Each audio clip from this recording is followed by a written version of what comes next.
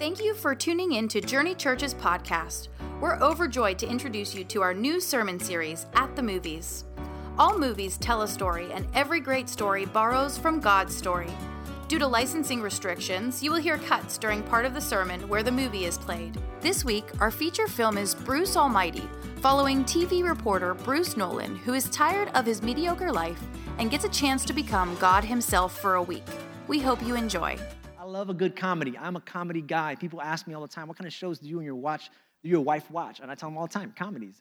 I don't like scary movies. I'm not going to pay somebody to steal my sleep. I'm not going to do that, okay? I don't like sad movies. Life is sad enough. I enjoy laughing. I'm a comedy guy. And one of my favorite comedy actors is in this movie today, Jim Carrey, my man, my boy, my homie. Ace Ventura, Pet Detective, that's what we're watching. Just kidding. I love that movie. No, we're going to watch a movie that I think hopefully is going to encourage you and inspire you.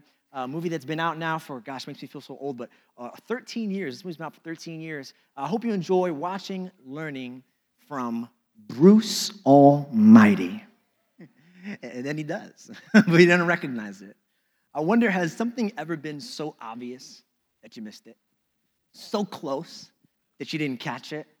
Maybe you're like my wife, and you have a purse, and in that purse, humanity is lost.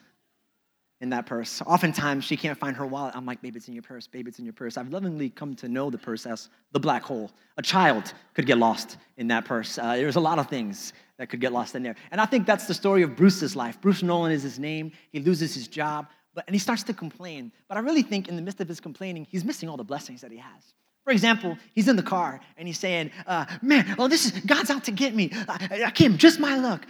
My luck. Dude, somebody just passed you in a stretcher, and it could have been you. 5 minutes earlier, and that would have been you in that accident. God's not trying to get you back. God has your back. You know, and then he goes home, and he complains about his mediocre apartment. But he misses the fact that he has a home, having just left a homeless man, right? And then he starts to complain about his mediocre life. The only problem is he's complaining to his girlfriend, who happens to be Jennifer Aniston. Now, I love my wife. Don't get me wrong. Wouldn't trade her for anybody in the world, but dude, you got it pretty good. I wouldn't exactly call your life mediocre, right? You got it going on. That's how it is sometimes. And while I think it's easy to criticize Bruce, I think it might be even easier to empathize with Bruce, because I think a lot of us can be like that sometimes. I was speaking to a leader in our church, not just a leader, one of our best leaders. And this leader sat down with me, and he said, hey, man, I think I'm going to have to step down. And I said, man, what's going on? Are you tired? He goes, no, it's not it. I go, man, are there too much on your plate? He goes, nah, man, is it work? He goes, nah, man. And he begins to tell me maybe some poor decisions that he made, but none of it was like sin, like, anything like that. Just, man, some bad decisions, and I'm not where I'm supposed to be. And I'm like, yeah, but I remember you a year ago. Do you remember who you were? You're not a sinner. You're human. You're human. And instead of comparing yourself to who you're not, why don't you compare yourself to who you're not? Who God brought you out of, the way God brought you out of, and start understanding that his blessings have been following us. I think that a lot of us are like that, We're always the last person to realize all the great things that God's doing in our life. Always the last person to give us credit. Always the last person to recognize the progress that's happening in our lives. Like, it's kind of like working out. Anybody ever work out for a considerable amount of time? And every morning you check yourself out in the mirror and you feel like, oh, I'm not seeing any gains. I'm not losing any weight. And then you meet somebody who just sees you in a long time and they're like, dude, you look pretty good. You're like, oh, really? Okay.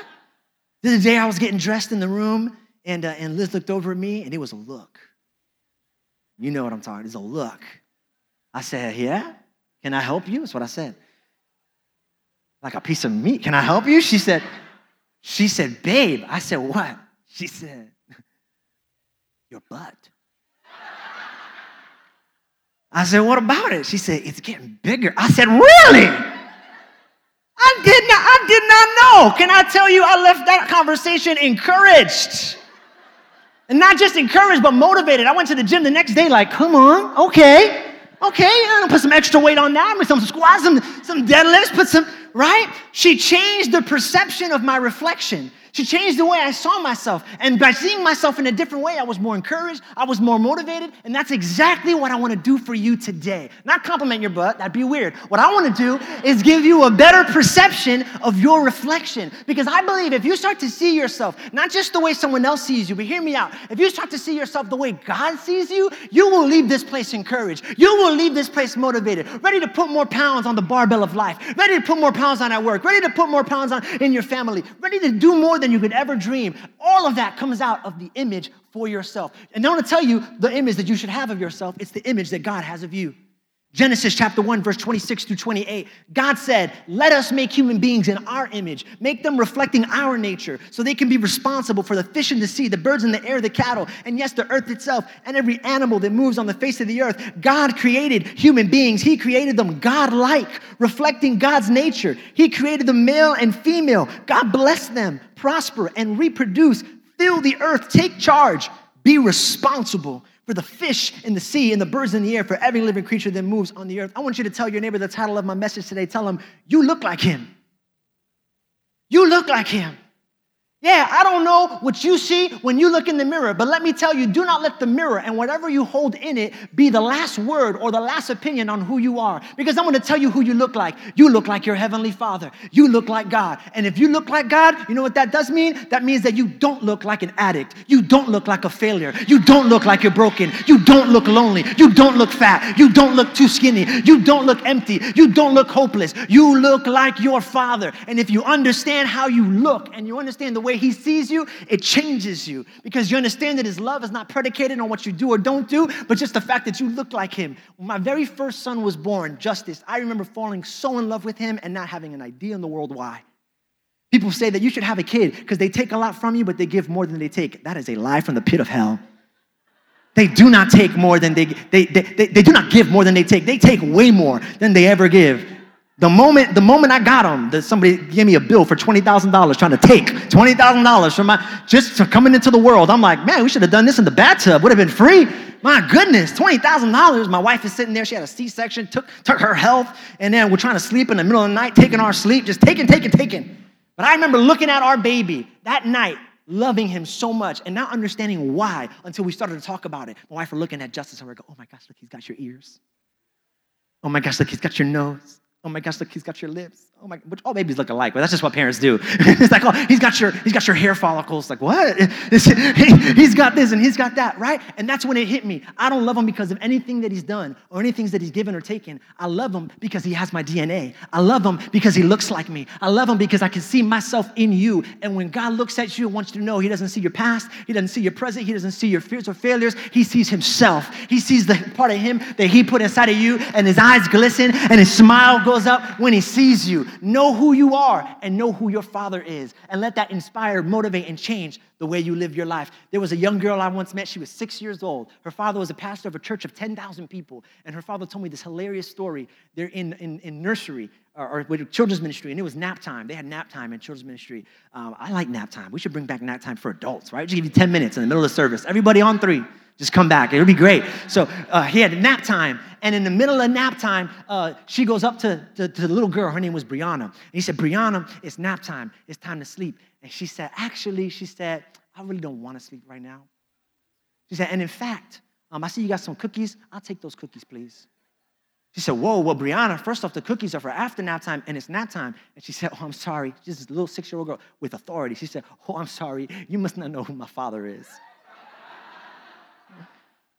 She said, my dad is Pastor so-and-so. I won't say his name because he watches this podcast, but she said, my father is Pastor so-and-so. She said, excuse me. And listen, it was a little rude. It was a little uncalled for, but doesn't it change the way you see life when you understand who owns the building, when you understand who your father is? Then you need to walk into your business because of who your father is and who you look like and say, I'll take that promotion, please. That's very good. I'll take that. You need to walk into your marriage, okay? And I'll take that, please. I'll take happiness, and I'll take that joy, please. We're going to have a baby. I'll take a baby. I'll take twins, please. Matter of fact, just make them triplets. Let's just knock it all out in one shot. I'll take it.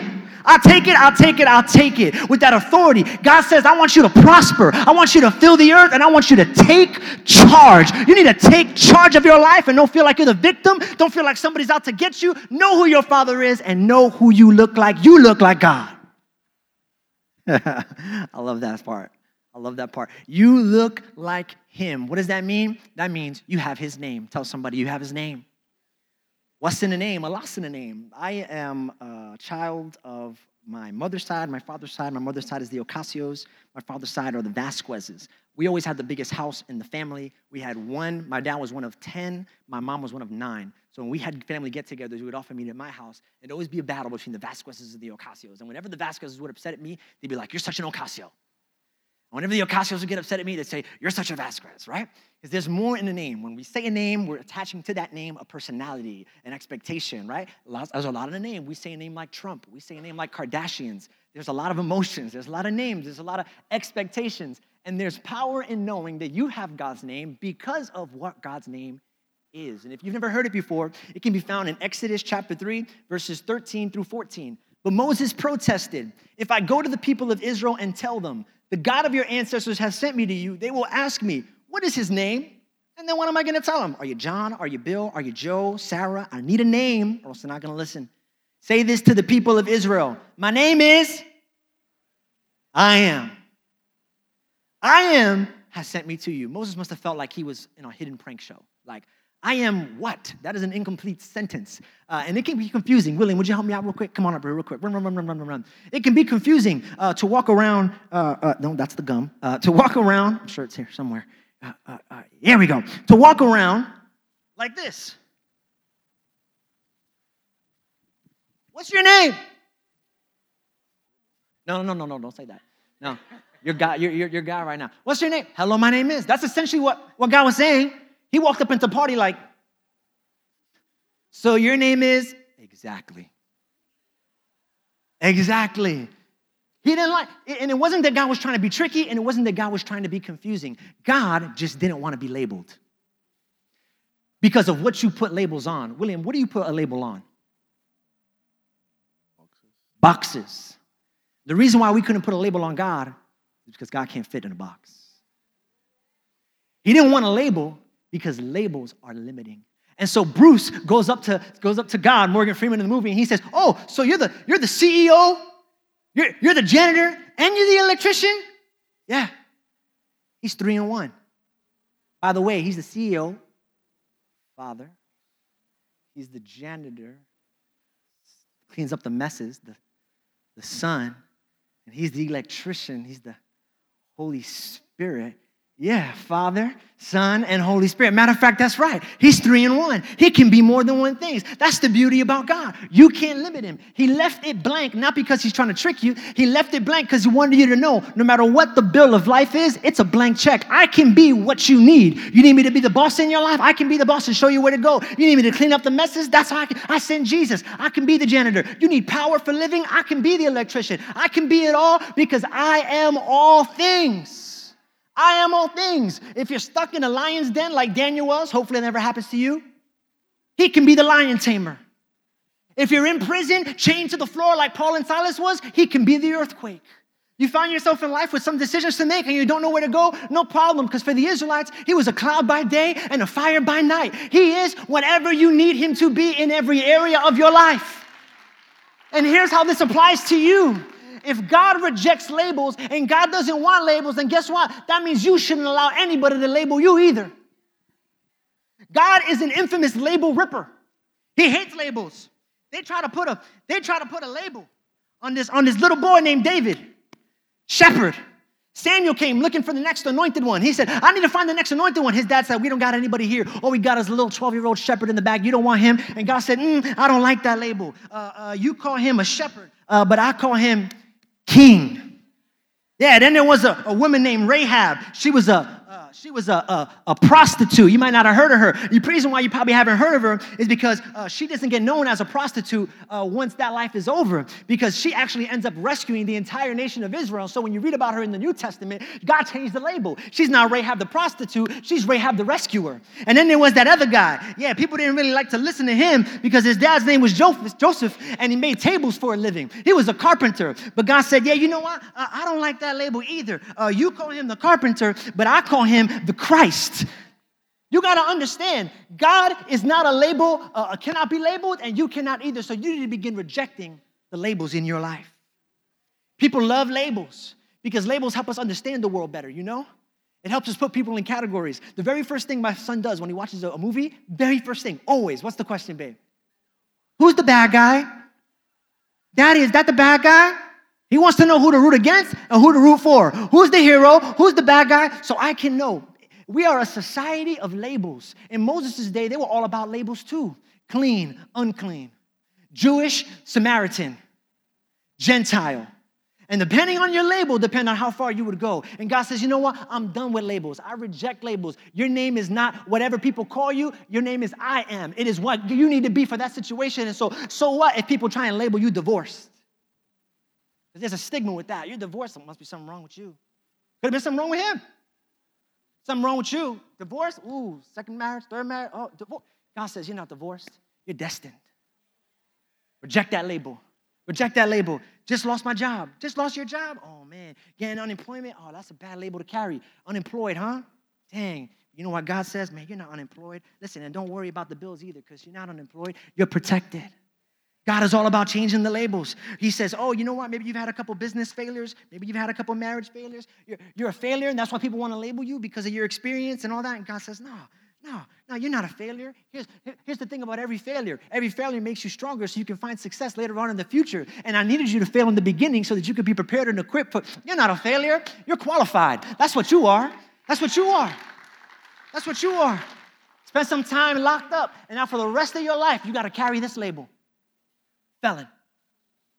Rest of your life, every job that you apply for, felon, felon, felon. God says, listen, they might have had you behind bars, but when I died on the cross, I broke every bar. I broke every chain. You're not a felon. You're free. You need to pull off every label that the world tries to put on you and understand, I reject those. This is what my God the Father calls me. He calls me free. He calls me chosen. Don't let the mirror tell you who you are or your friends tell you who you are. Let this word right here tell you who you are. Let that be the mirror of your soul. Because here's what God's going to do. Morgan Freeman's going to talk to you one day. Morgan Freeman's going to come down with a voice, and you know what he's going to say? He's going to tell you exactly what he told Bruce Nolan, Jim Carrey in the movie. He's going to say, I have a job for you. Or however the Morgan, that was my Morgan Freeman impression. It wasn't good. I have a job for you, Bruce. That's my Morgan Freeman impression. Still not good, but, and when he tells you he has a job for you, this is your first response. But I'm that. God. Well, matter of fact, that's exactly what Moses did. Look at it real quick. In Exodus. Chapter 3, now go, for I am sending you to the Pharaoh. I have a job for you. You must lead my people Israel out of Egypt. Look what Moses says, next verse. But Moses protested to God. But look at my label. I can't go. I got a label on. And who am I? I'm a stutterer. I'm a murderer. And this is what God's response to him. You might be those things, but I will be with you, and I am everything that you need. Listen, stop looking at yourself and start looking at the God in you. Stop looking at your failures and start looking at him because you look like him. I don't care what your label is. You're not a mom. You're a discipler. You're not a middle schooler. You're a missionary, okay? God has got labels for you that you have yet to see. You're not a prisoner. You're a preacher, okay? You're not a sinner. You're a singer. God has got labels that he is waiting to write and slap on you because he has a job, he has a ministry, and he has a calling. You don't see it, but he sees it, and he's just waiting for you to come to him so he can rip off every bad one and add on every good one. Start looking at yourself in God's eyes. He has a job for you. Hey, he said the problem is that you're always looking up. Let me tell you something about prayer. I love prayer. Prayer is one of the foundations of our church, of Journey Church. In fact, in August, we're going to actually be doing 21 days of prayer. And so, hey, pray for Paris. Pray for London, pray for New York, pray for Pulse. Let's pray. Let's keep praying. Let's not stop praying. I think one of the reasons why Jesus was so successful in his ministry was because he made prayer a priority. But what I love about Jesus is that he didn't just ask God for a miracle. He became the miracle. He carried his cross knowing that it was the love of God shining through his life that would change people. Let me tell you, you look like God. Not only do you look like him and you have his name, but you look like God, which means you also have his hands. You have his hands. And there are things that God is waiting for you to do with your hands. And that's what makes Jesus so powerful. That's what made him so successful. He didn't just preach. He served hungry people. He made a difference in the community. He loved and loved completely. And there's a difference between complete love and incomplete love.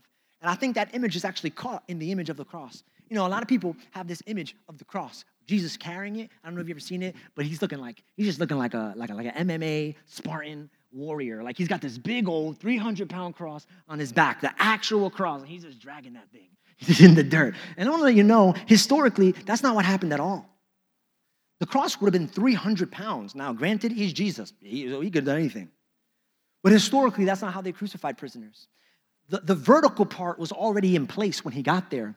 It was the horizontal part that he carried, which is interesting because the Bible tells us, carry your cross. And so what he was really carrying was this part, not this part. And the reason why I say that is because when it comes to God's love, love the Lord and love your neighbor. This is the love of God that changes the world. I wonder which part we have in place and which part is hard to carry. This part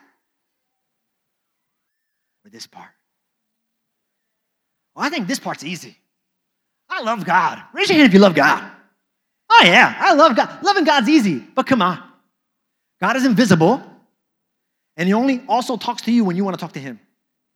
I could love people too if they were invisible, and they only wanted to talk to me when I wanted to talk to them. I would love people so hard. If they were invisible and they didn't bother me and they didn't want to talk to me, I would love the whole world. No, but loving people gets messy. Loving people is difficult. That's why Jesus said, hey, you got to carry that cross. Loving people when they don't love you back, that's not easy. But look what the Bible says in 1 John. Got up there? 1 John. No one has ever seen God. But if we love one another, God lives in us and his love is made what? Complete. It's not just about this part. It's about this part too.